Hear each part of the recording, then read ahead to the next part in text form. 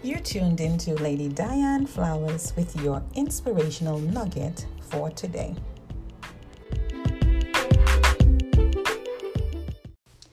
Good morning again, listening audience.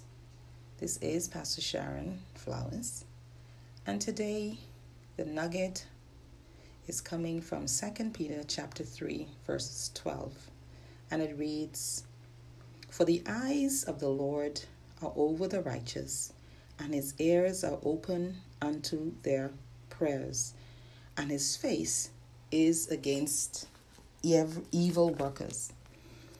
Today I want to say to you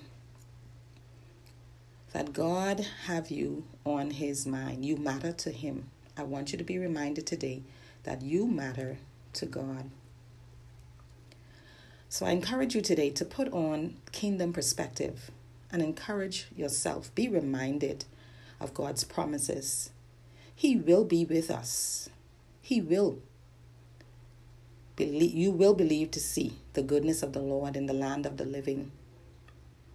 This is our confidence. The righteous is never forsaken. Our confidence is not unto man, but it's in the Lord of hosts, the great I am, the mighty God, the faithful God. So we are reminded that you will stand on the word of God and you will see his promises unveil in your life. Refocus yourself, reverence your God, reverence his presence, because God is not like man to lie. And if he said it, he will perform it. We are his chosen people, and we are overcomers and more than conquerors.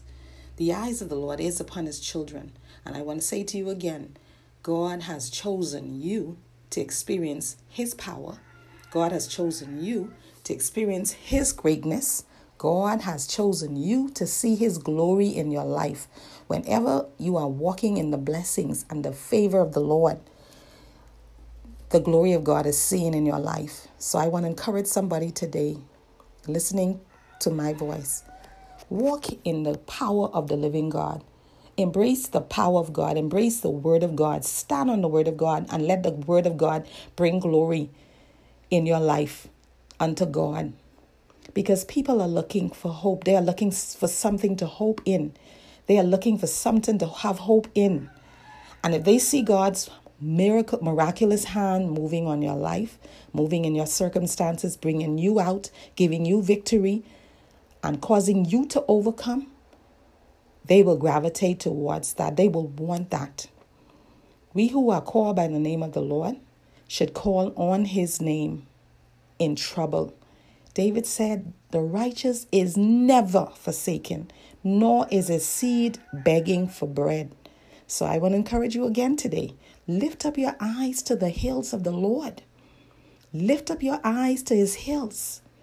For that is where your help cometh from. Your help cometh from the Lord, which made heaven and earth. He will not suffer your foot to be moved. He that keepeth thee will not slumber.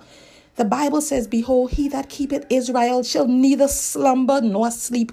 The Lord is your keeper, and the shade upon your right hand. The sun will not smite you by day, nor the moon by night. He shall preserve your soul."